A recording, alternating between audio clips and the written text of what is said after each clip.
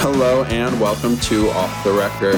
We're back this week with a less cranky Jesse. Hello, Jesse. Thank God for that. If you don't follow us on Twitter at Off the Record FM, you would have missed that my mom texted me following listening to our last week's episode to make sure that she told me so I could tell Jesse that he was a dick on last week's episode.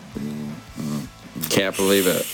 Yeah, I felt pretty bad about that one, but, I had to help out my boy, and, my evil mind, figures out ways for you to get more Christmas gifts. Of course. We're all set now, so it's great. No, it's good. It's good to hear. Glad I could help. Yeah, thank you very much. Anyway, you can keep up to date with us at offtherecord.fm. You could leave us an iTunes review if you love us. And also, we are live on Adobe Radio every Thursday at 7 p.m. It seems like they don't hate us there yet, so thank you for that, listeners.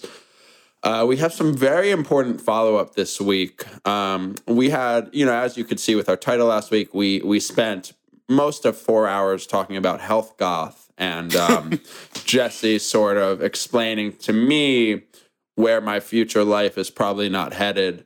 We got a question from listener at Eastbound2FKD on Twitter by tweeting Ask OTR at us. And the question was simply, yo, is Davey Havok the founder of the health goth lifestyle? I mean, ever since AFI took on that policy where they were going to play venues where there was smoking, I think that this person's onto something, that he started health goth. My dear friend Keaton posted a photo on Instagram this week, just so happened, just like randomly, and it was of a like a fashion something, like selling health goth clothes. I guess that's like a thing. I didn't realize that you could buy health goth clothes. I thought you had to like acquire different pieces of clothing to assemble your own health goth, but I didn't realize the brand had started selling its own movement at this point. That's how you know health goth has hit mainstream, I guess, right? I mean, there's a whole health goth Etsy store where somebody curates just how you can be health goth. So it's like the Properties Act of health goth. Oh, but selling? I did not think of it that way. You have to think about everything that way. It all comes back to pop punk. Oh, man. I know. Every health gother listened to Blink-182 once upon a time. Or Alkaline Trio, so they now listen to Blink-182. I was going to say, I think that was more of an Alkaline Trio, Murder City Devils type of thing. Murder City Devils. Every time I see that band name, I think it's Murder. Nope, never mind. I forget what I was going to say.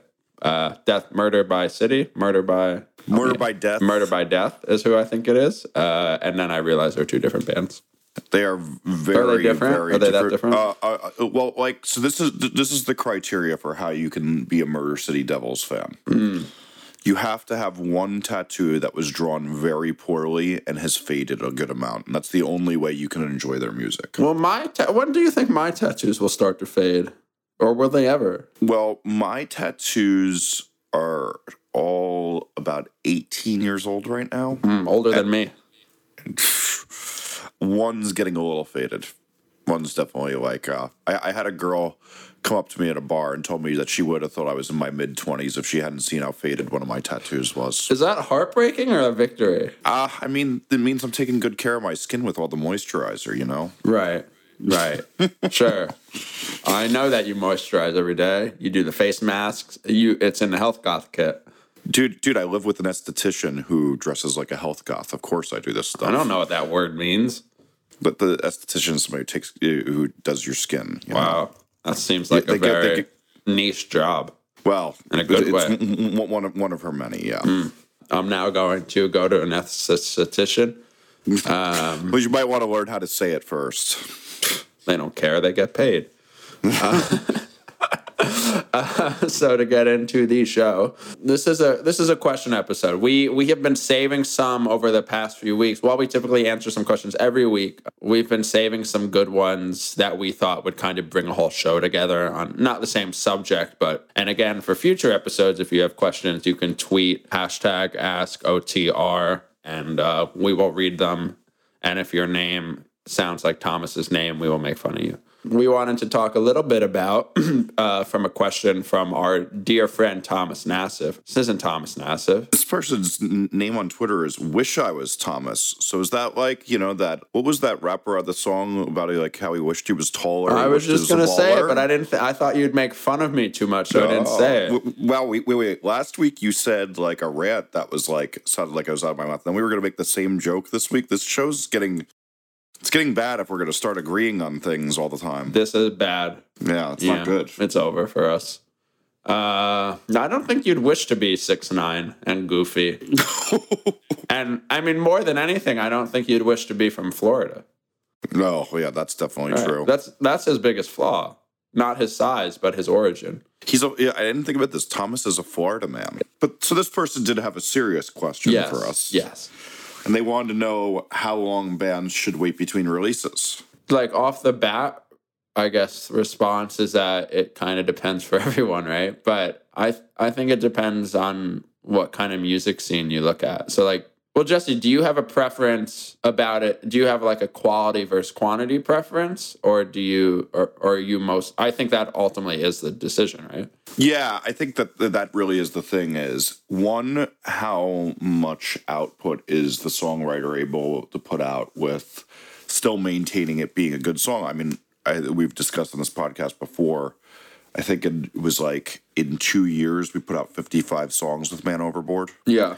And I think there's a big thing that, yes, there's too much time to wait. And, you know, we should also say that right after this, we have a question from listener Liam Robinson that's very related to this, which is, do you think the market can be oversaturated or undersaturated with music from a band? Can putting out too much music hurt a band's success as with putting out too little? And I think the only way it can hurt a band is if you just put out so much crap that people can't tell the difference between your crap and your good stuff. But if your audience seems to be enjoying it and really can't get enough of it, it's not a bad thing. But I think in general, you know, more than one EP in 6 months kind of hurts just the life cycle of it spreading. I would say that you're probably not promoting that EP enough if you're putting them out more than every 6 months.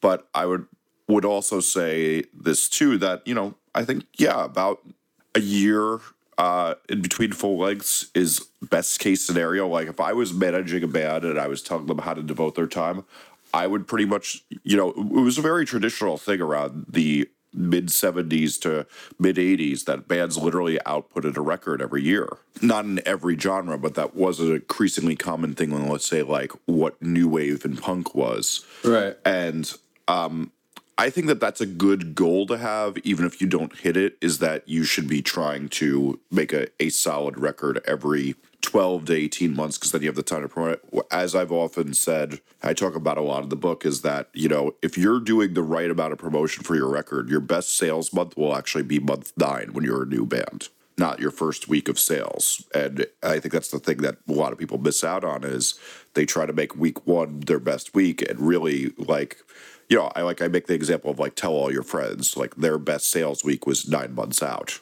It was like having a baby. Ultimately, I think, well, this is the thing, just like almost everything anyone will ever talk about, it depends on the situation and the band. But to use a current real life example of Kevin Devine, who I think is doing something very interesting right now that I'm involved in. So there's your conflict of interest warning. But Kevin released two records. It wasn't a double record. He released 2 records in 2013, in October of 2013. They're each a full length, kickstarted, etc. He toured heavily on them. And originally, he felt like he needed to release an album in 2015, just because that would be a year and a half to 2 years after the last 2 albums came out. And it was a pressure, but he also had tours happening, and he didn't necessarily have like a record's worth of songs, you know, and he didn't want to force something out because the last 2 records did really well, and he wanted to keep that going. So we started talking about doing this split series called Divinyl Splits, and how can we be creative in what you're releasing to make sure that fans haven't forgotten you, to make sure that there's not too long to wait in between records, to make sure that you can still write a great record that you want and need to write and have enough time to do it. And so we kind of mapped out this split series, which is 6 splits over a year. And some of those are going to feature brand new music. Some of those are going to be covers, different interpretations, whatever. And they're all with interesting partners that will help Kevin's next record hopefully do even better, right? Because Kevin traditionally is very much put in the brand new Manchester Orchestra world. But doing splits with Nada Surf and Perfect Pussy and Tiger's Jaw, those are way different, like, quote unquote, looks than he's ever gotten before in terms of bands he's teamed up with, right?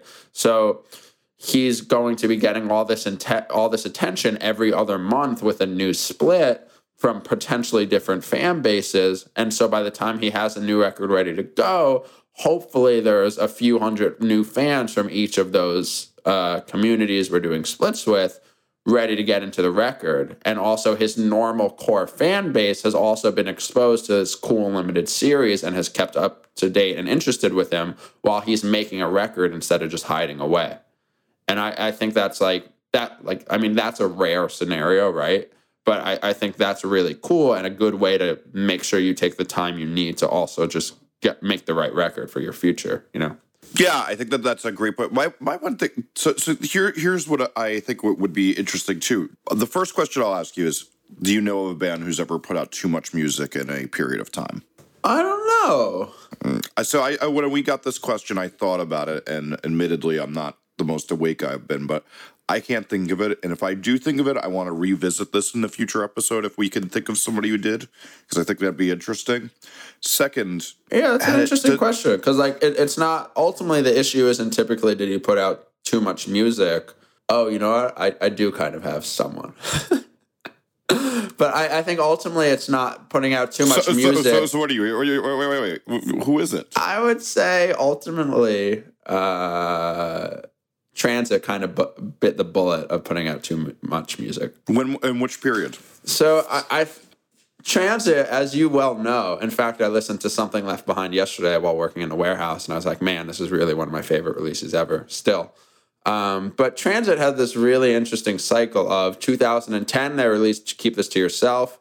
Help me if I'm wrong on timelines. But 2010, they released Keep This to Yourself. Yeah, so it was end of summer. Yeah. Beginning of the year, I think it was January 20 Yeah, they released Something Left Behind in 2012, my senior year. Then a few months later, in April of 2012, for Record Store Day, I think, they released a 7-inch called Promise Nothing. That was their Rise debut, which I also think is incredible. Then a few months after that, they released Listen and Forgive, which is considered critically their best album. And those were 4 releases in under a year, actually. Oh, no, in just over a year.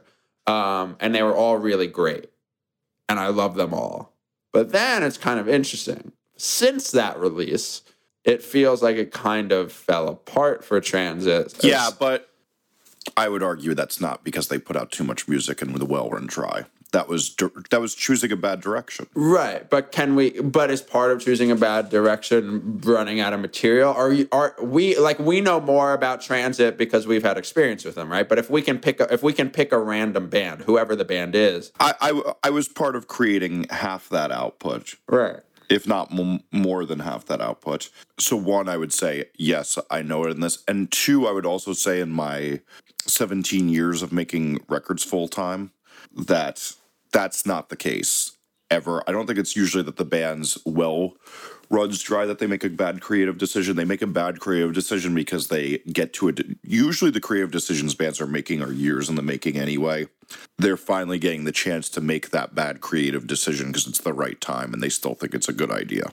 And I would say that was the case with them, which was choosing a horrible producer for that record who had bad ideas on how to make them sound good. So yeah, I don't know that I can necessarily I actually if think about releasing too much music too soon, I would say that they released 4 releases in 14 months and I love them all dearly still. And so that's kind of like the opposite of that, you know? Yeah. But here's part 2 of the question. Double albums, are they ever a good idea? Okay. So that's kind of interesting.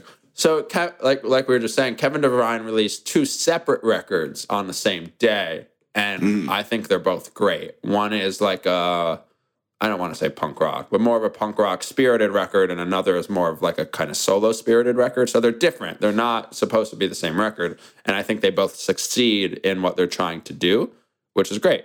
Who else can you think of releasing a double record? There's like Coheed has done that.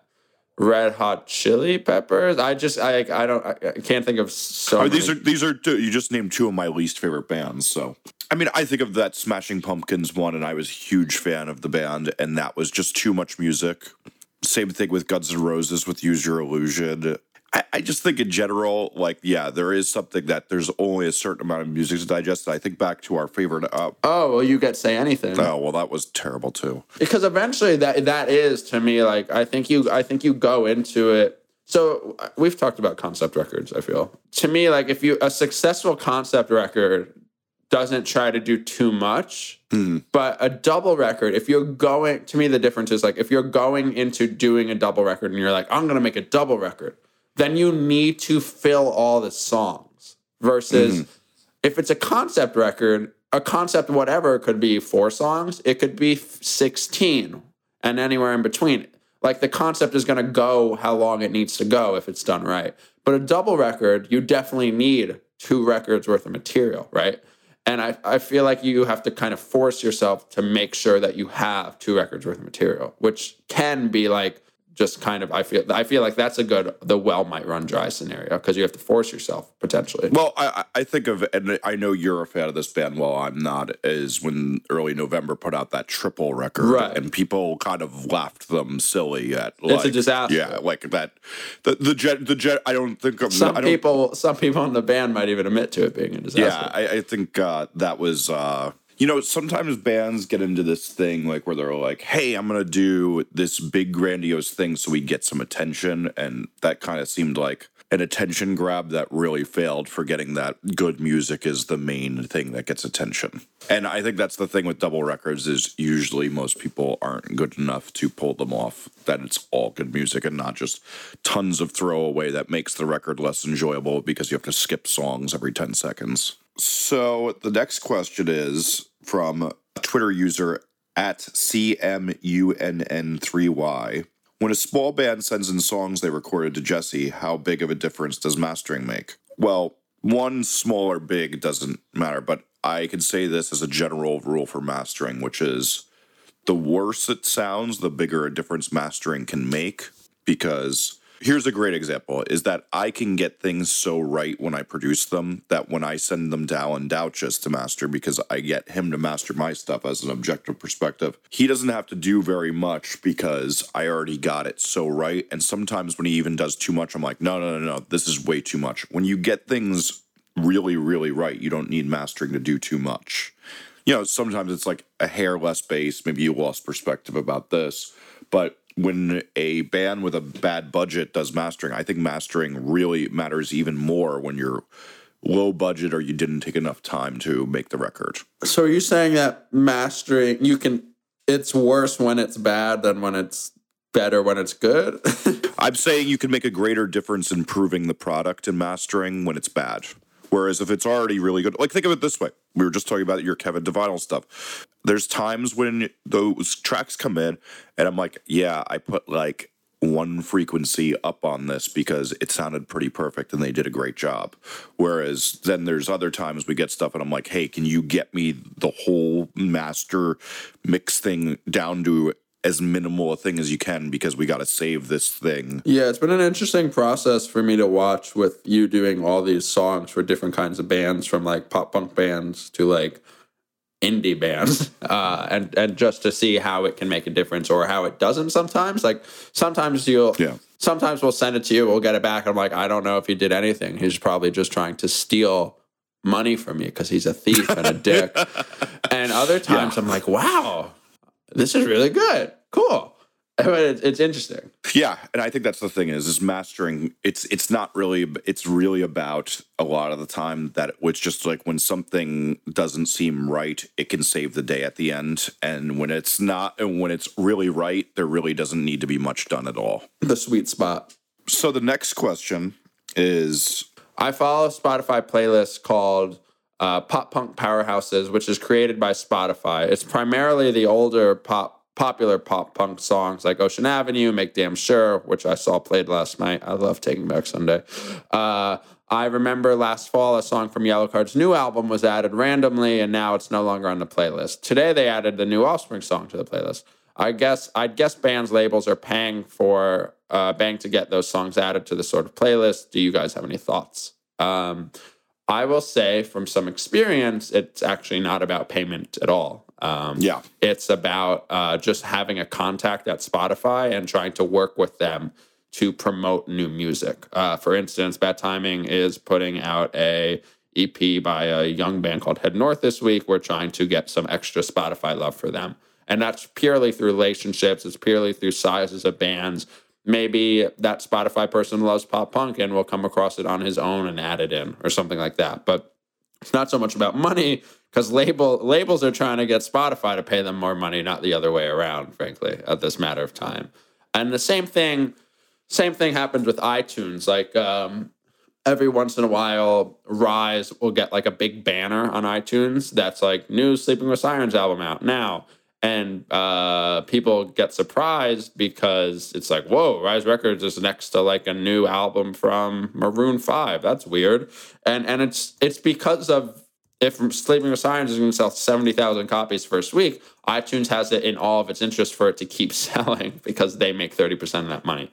And same thing with Spotify. At the end of the day, Spotify only want more people to listen. Let's say you've never heard an Offspring song before, like me, not really.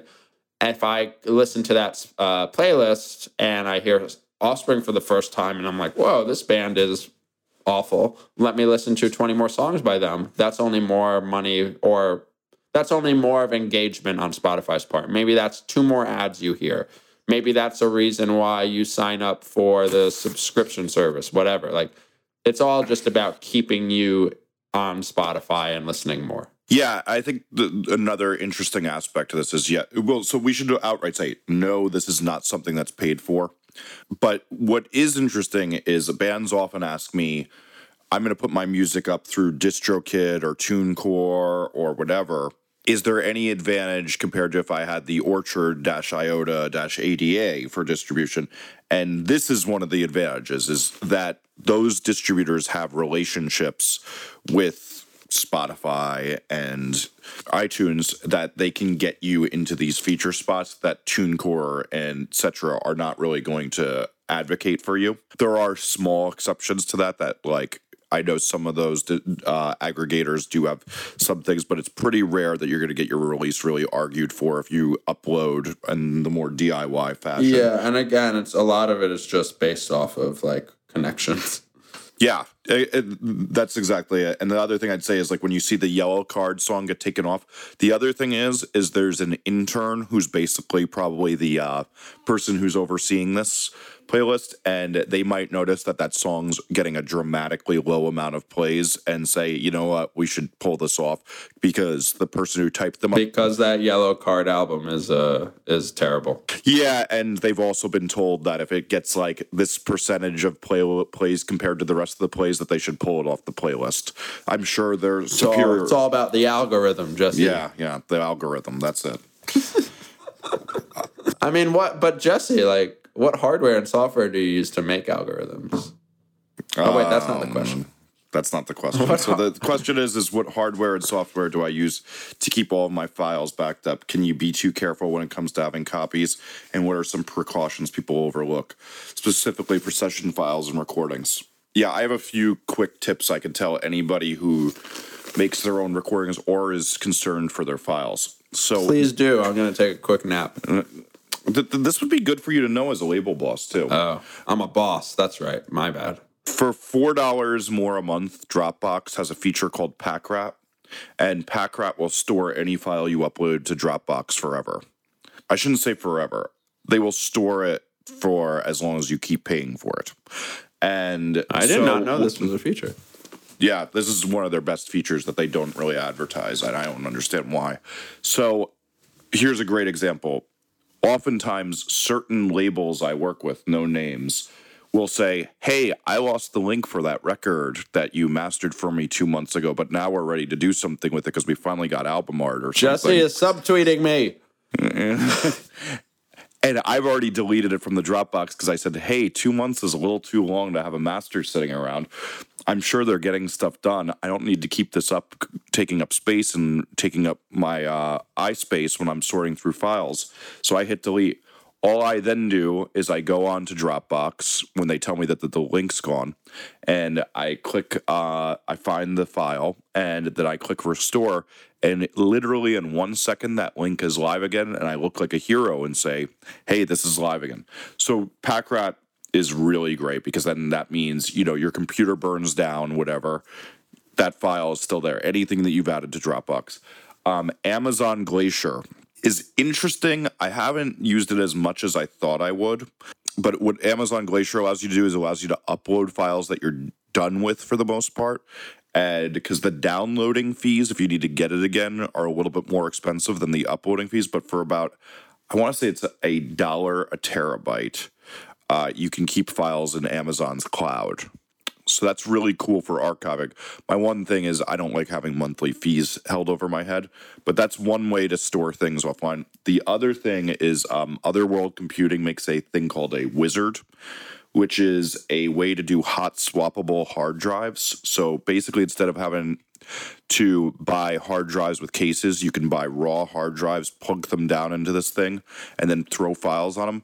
I do that, and then what I do is I take one hard drive when a record's done, I leave it at the studio, and another hard drive, and I put it at my apartment. So that way, if one of them burns down, I still have a copy of everybody's record. Very important. Yeah. This Glacier thing is interesting. I have to go through the process of, I need a better system for like all the masters that we have for the label. Like we have them all in their individual release folders, but I want to, sometimes we move stuff around in Dropbox and then something gets lost and it's like a disaster. I need to get a little better with the system. The Glacier is definitely an interesting thing, but also offline Dropbox and Packrat's just as good. So on to less nerdy things, if anybody's still awake. What is more important, a great demo with no live experience or a killer live show but no demo? I think this one's pretty obvious, that you need to have a great demo, because if you're great live and then somebody goes to consume you afterwards, they're going to forget about you when they can't listen to you. Yeah, I think we've talked about this too. Like I don't know, the odds of, it's kind of interesting to think about the context of like being really great at a live show, but then having shitty music to listen to, because it's usually the opposite. And that's, usually, hopefully the opposite, because that's okay. You can get better live unless like you just have a singer that for some reason has actually a horrible voice and whatever got recorded is like not really authentic. But yeah, definitely important to have a great live demo, because a great demo, a great demo, because like it's hard. Most people don't get into bands by seeing them live for the first time. Like they hear them first or they hear them after, and then they'll want to go see you live. So always be practicing. Or like one of the things that comes to mind is I see bands live often. I go, that was really good. I should check them out afterwards. But then that's the key, is you don't become a fan until you check them out, and then you continue listening and thinking about them past that one night you saw them. I can remember going to see, this is actually a funny one, is I went and saw your favorites, Angels and Airwaves, and one of my good friends is in that band, and I went and saw them, and I don't smoke the funny grass too often, but I had smoked some that night. Jesus, my grandma listens to this, man. I thought they were the greatest band I had ever seen, and I was like, how did I overlook how great these songs were? Oh my God, you've never told me this. And then I got home, and I tried to listen to Angels and Airwaves like 3 times, and I went, man, it takes a lot of pot to appreciate how bad those songs are. What? It was true. It made me realize why so many people get stoned at concerts, because it can make pretty mediocre music seem really awesome. Can I go on a little side rant? Mm-hmm. Everyone, I assume. I mean, wait. Isn't that what this show is? Is just long side rants? So you've, I'm sure, through seeing Absolute Punk and Alt Press posts, so Tom has officially gone off his rocker again. I mean, did he ever get back on it? This is a little different. I think he's lost it a bit, and it's a little concerning. I think he's legitimately either back on like some serious drugs or is like actually losing his mind in a way that's like not really funny, but everyone's like too busy trying to get the traffic from it first and not helping instead of being like, well, really, but really, what are you going to do as an all-pressed writer or an absolute punk writer? well, you to could help? be like, I already posted 5 stories that Tom DeLonge is going to write 15 novels this year. Meanwhile, everyone is very aware that that's not going to happen, right? I mean, he's a little bit. Is he still doing the alien truther site? I mean, aliens are real. Uh-huh. I feel like you should believe in aliens. Why would I believe in aliens? I don't know. I am a rational human being. I do not believe in aliens. How do you think we're the only ones? It's pretty easy. I think we're the only ones. I'm a rational human being who reads facts, not speculation and stupid. I shouldn't say stupid science fiction because I read tons of stupid science fiction. You're really bullying me today. Am I? Am I still this cranky? Yeah, you seem very cranky. You need to smoke some more pot and listen to Angels and Airwaves. Oh, I think you need to not wake me up at 10 a.m. to do podcasts. You Is really recommended the answer. this time. I actually said 12. Oh, well, whatever. I'm on spring break. I'm getting crazy. Oh, nice.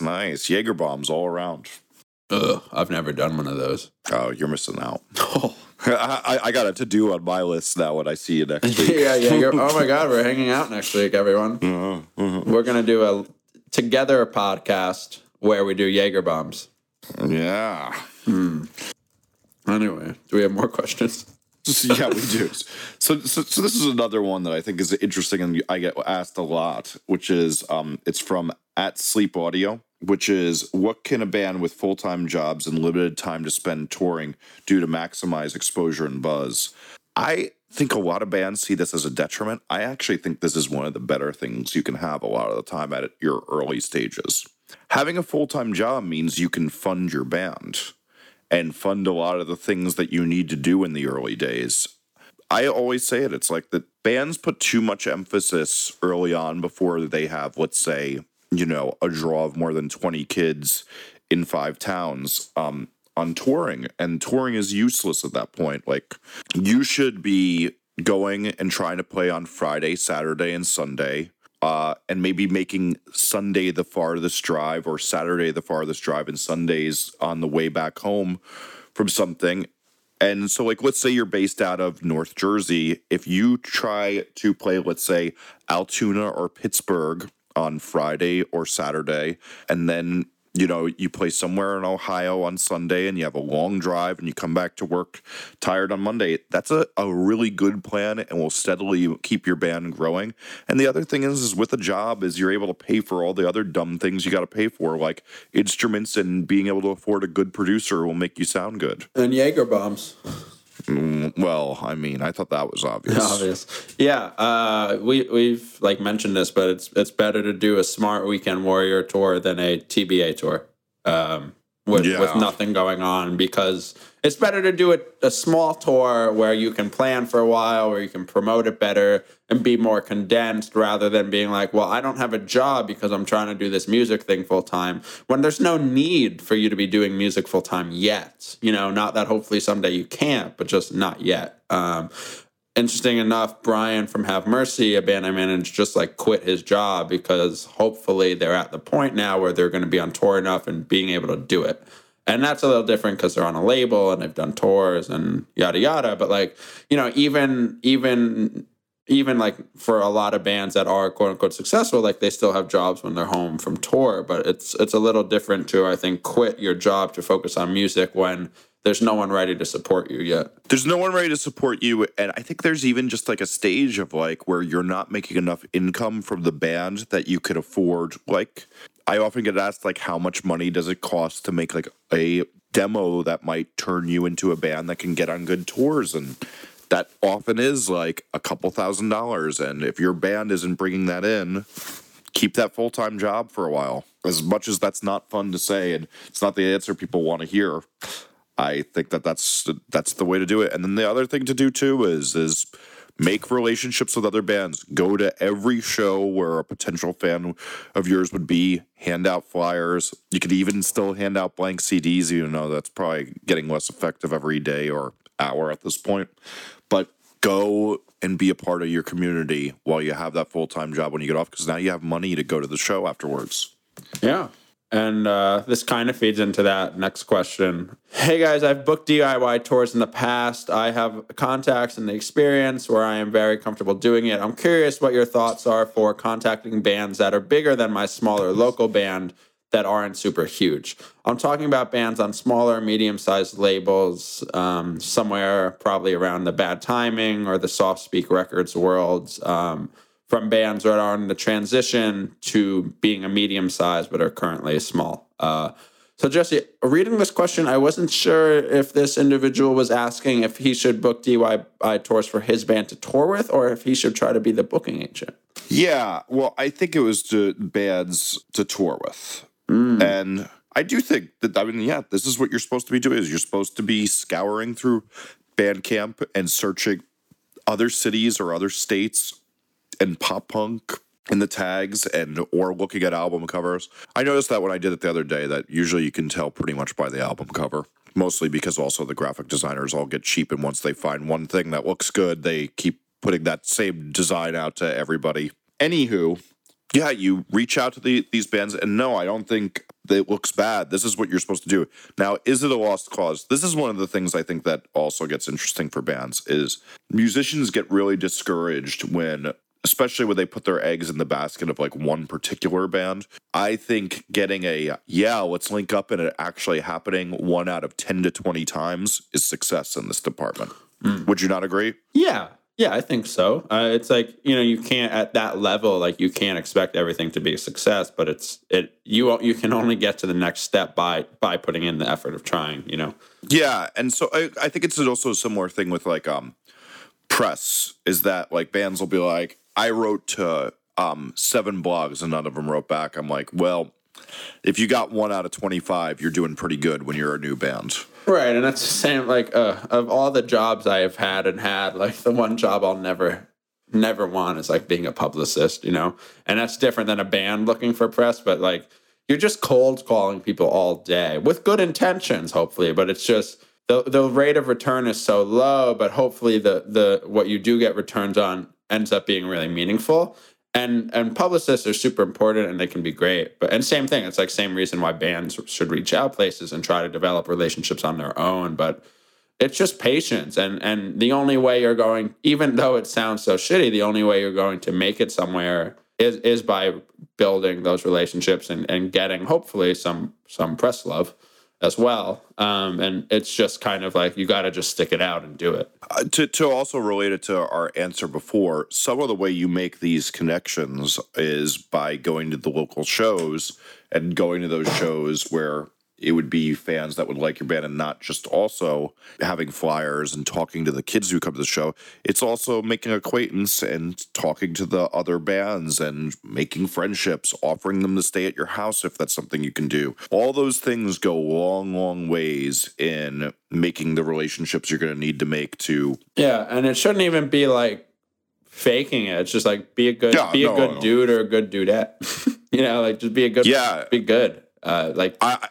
If anything, don't fake it. You want to build relationships with people you genuinely like. If you think their band sucks and you go up and tell them, you're an asshole. Or if you go up and tell them they're great, you're an asshole. Like, you go up if you genuinely feel like there's something to bond over, even if it's something as simple as you both use the same cool, weird delay pedal or something. That's fine, but like, yeah, don't fake it just because you think the band's about to be huge. This next question is, I think, maybe the question why we wanted to make today a question episode. Yeah. At what point does a strained relationship within a band become so toxic that action has to be taken? Example given, personally leaving or kicking someone out. And this related really to me because I've been thinking about kicking Jesse off the podcast. Well, I'm telling him now. That's good. That's good to hear. It's glad to know that my cranky attitude finally got me fired. Yep. I think you've had more experience with this than I have. I'm curious on your thoughts. It's funny. Remember, like when we made the joke that we should never do dating advice, but I have to say, this is like very much dating advice. It is straight up dating advice. I think that a lot of this is about, one, like when somebody crosses lines that can be very detrimental to your growth. You know, I think about like one band I was working with where like the kid in the band was waiting till the rest of the band got up from the table and they'd leave a tip and he'd steal the tip and the whole check money off the table when the band wasn't looking. And we had to fire him for that. I think there's also a thing, though, that's much more common, which is just one, the person loses enthusiasm towards the band, or two, decides, I think this is actually the most common reason you have to get rid of somebody, is they are too, I don't want to say weak, but they're foot's in two camps and they don't want to quit the band quite yet because they still have some hope, but really they're doing lots of things that will prevent the band's progress, like, for example, selling their drum set. I saw one friend's band do, and yet it's like, yeah, we should be touring still. No. And they sold the drum set so that they could buy a couch for their apartment with their significant other. And you're like, I think that there's a lot of times that it's the half-heartedness. I don't think you can give a general advice about when it's time to kick somebody out. It's when you notice it feels right. Now, another thing would be is, should you have somebody else lined up first? Because then your band's progress can stop. As much as that's kind of messed up, I think it's sometimes the way to go. I think in general, it's just, you know, you're not on the same page. But I also think that there's a big thing I've seen with bands firing members where you haven't learned how to communicate well together. And this is more of the relationship thing. And there's so many times where people don't give the other person a chance to be heard out. And then that leaves a very bad friendship strain for the rest of the time because you didn't know how to communicate. It really helps to learn how to not angrily communicate your opinion to somebody about what they've been doing and learn that skill, because a lot of the time I think bands create a nothing situation where they think they have to fire somebody just because they really don't know how to talk to them about what they don't like that they've been doing. Yeah, and like on management side, so much of being like a manager is kind of babysitting, you know, and kind of dealing with strained relationships. And it's so often stuff like again, it's just like a girlfriend or a boyfriend or like even a friendship. It's just like, wait, can you say that out loud again? Because what you just said either sounds like it's not a big deal, is ridiculous, or like one of you guys used the wrong language and now you don't understand, and it just like got miscommunicated somewhere, you know? It's just like, you need to sort this out. Think about it. Is this actually a big deal? If it is a big deal, well, then everyone needs to deal with it. But if not, maybe it's going to be okay. And sometimes it can just be about like taking a deep breath and stepping back, in my mind. Yeah, I think that's another thing too, is like, you know, especially even having like every band has that friend, whether it's their tour manager, their manager, the roadie, merch person, who can kind of also sometimes not see this from a little bit of a step back, that like, dude, there's just so many times that like band members are mad because they got woken up from a nap when they really needed sleep while on tour. And they're just so mad at that other person that they can't see the light on this stuff. But then there's also other times where I'm like, wow, you should have fired that guy like 9 months ago because that person's been doing terrible things all the time. It's a tough one to navigate, and I think that this is so much about who you are. But I mean, if there's one bit of advice I could say is yelling doesn't ever have to be in it, because once you start yelling at each other, there's a concept like where you get flooded, is like what psychiatrists like to call it, where like you're not even communicating what you really feel anymore because you're so on the defensive. It should be a calm conversation. If somebody yells, you say, please, let's not yell. Let's just talk about this calmly. And don't do it on email and text. Yeah. Yes, don't do that. Do not do it on email and text. Get on a group Skype if you're even thinking about doing that. Mm-hmm. And this is the segment of the show that we just call normal life talk. Yeah. Because this is normal life stuff. Yeah. Be good to your neighbor, Jesse. I mean, I mean, you know, my neighbor who changes every day because they Airbnb out their apartment every day, so it's a different set of Europeans. I'm not being too good to them; they're pissing me off pretty bad. Maybe that's why I'm so cranky. My neighbor has begun like working out above me. Oh, that's as bad as mine. And like the first few ones were like pretty short workouts, and I was like, maybe this is really just intense sex.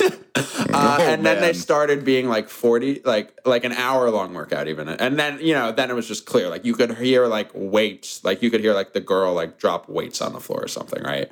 And she'll do them at, it's like sometimes it'll be at 2:00 in the afternoon. Sometimes it'll be at 11:00 at night. And my bedtime's 11:30. Oh my God. It sucks. It's like, gotta get out of there.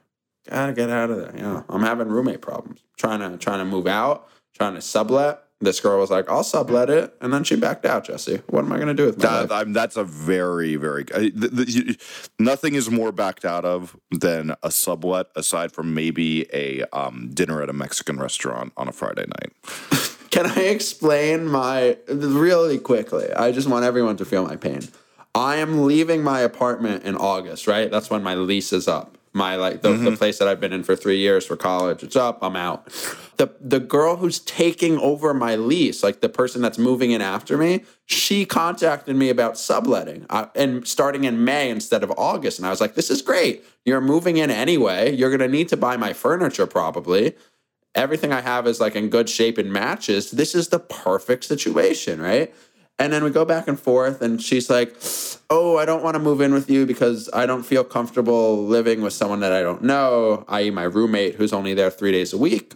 And she's backed out. But as far as I'm aware, whoever moves in for that guy, my roommate now in September, is not a friend of hers. So regardless, she'll be with someone that she doesn't know. And now she's going to have to find somewhere to sublet on her own for 4 months. Is going to need to get new furniture twice, and is going to have to move twice. And this is my frustration in my week, Jesse. You're just cranky, but I have a real problem on my hands. Where am I going to live? I don't know. Yeah. I'm going to come move to Brooklyn. Yeah, I have even a bigger dilemma on my hands. You want to hear my big scary dilemma? It looks like I said It looks like Grace is getting a job in New York City, which is fantastic. So it looks like she'll be moving here. And we don't know where she's going to live. And what do you think my natural fear is? That she wants to live in Brooklyn. That she has to get she doesn't necessarily want to or not want to, but I feel like it's probably like a 70% chance. Do I break up with her? I don't know. Oh, my God. I don't know, man. What do I do? I'm not trying to go to Brooklyn all the time. Yeah, you're silly like that. I know. This is heaven here. Heaven.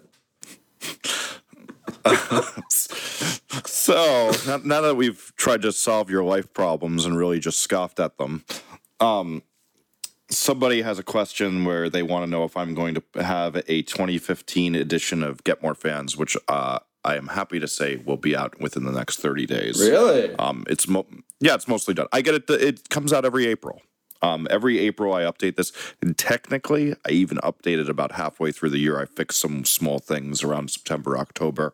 They also want to tell me that I needed to edit some of those typos. And to that I say, I had 5 editors, but there's 270,000 words in it. You're going to miss a few little things.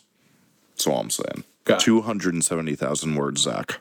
How many is that? That's a lot. I mean, I know you just told me how many it is, but I'm trying to visualize how many words that is, and it's not working. Well, think of it this way: the average book is 30,000 words. Jesse, so that's ridiculous. Yeah, I mean that's almost 10 times the average book. So there's going to be a few little things in there that I miss, Mm-hmm. Yeah, naturally. There's always more words to add. So we skipped recommendations last week, I noticed. Oh, we did we? Yeah, we did skip recommendations last week, and I actually had someone Facebook IM me about it and be like, I missed your recommendations on your show this week. I recently got into the Jinx because of recommendations, and they're always spot on. Another Jesse recommendation. How about that? I'm just so hip. I finished it this weekend with Grace, and my mind is blown. Did you finished it right away? I imagine when the last episode came out. When I heard that he was arrested, I binged. So I actually I did not I knew that he got arrested, but I didn't know anything. All the arrests had the quote in it, not to spoil anything, and I missed that.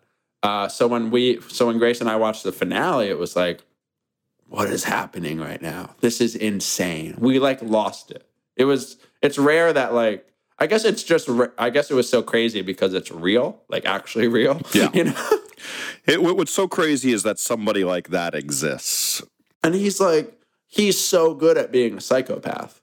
Yeah. Yeah. Well, my ex-girlfriend was a criminal analyst, and she always says if you see uneven blinks in somebody, don't walk, run like hell, get the hell away from them, because that's their left brain and right brain fight, having a premeditation fight. Oh, really? And yeah. So if you see uneven blinks in somebody, don't hang around with them. They're going to kill you.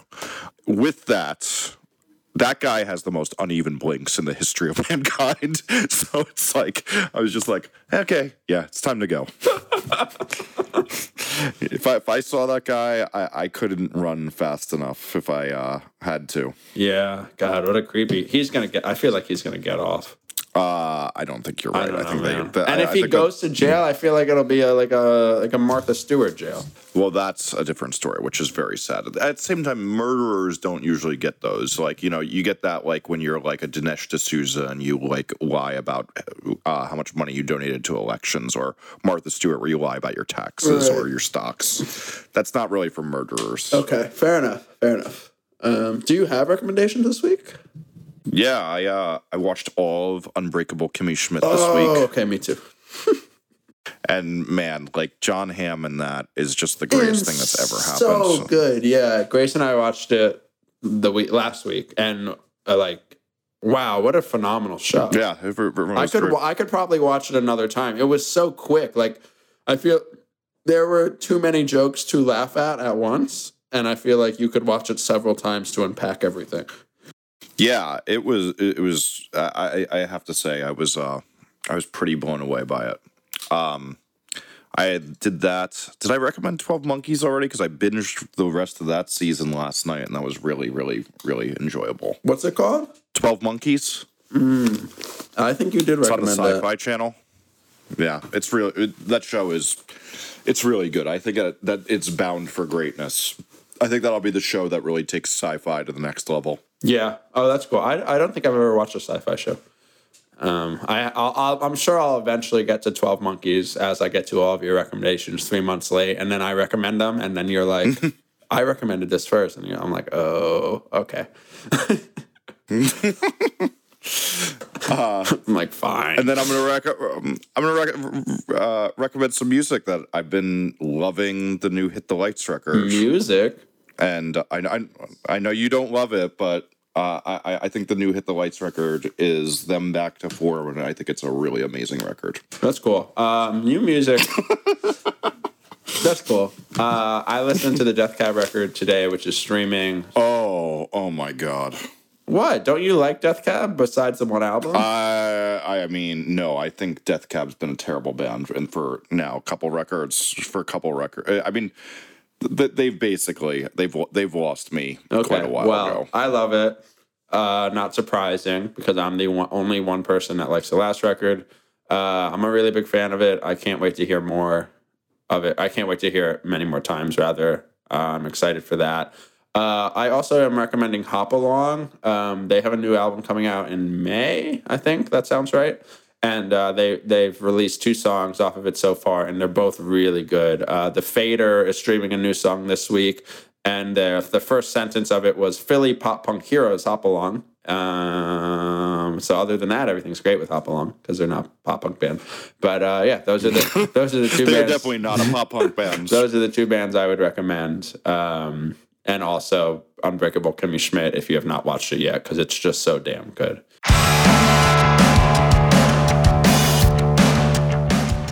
Well, thanks for listening to Off the Record this week. To keep up with us, you can check in at offtherecord.fm or twitter.com/offtherecord.fm. Jesse's on Twitter at Jesse Cannon. I'm at Zarillo.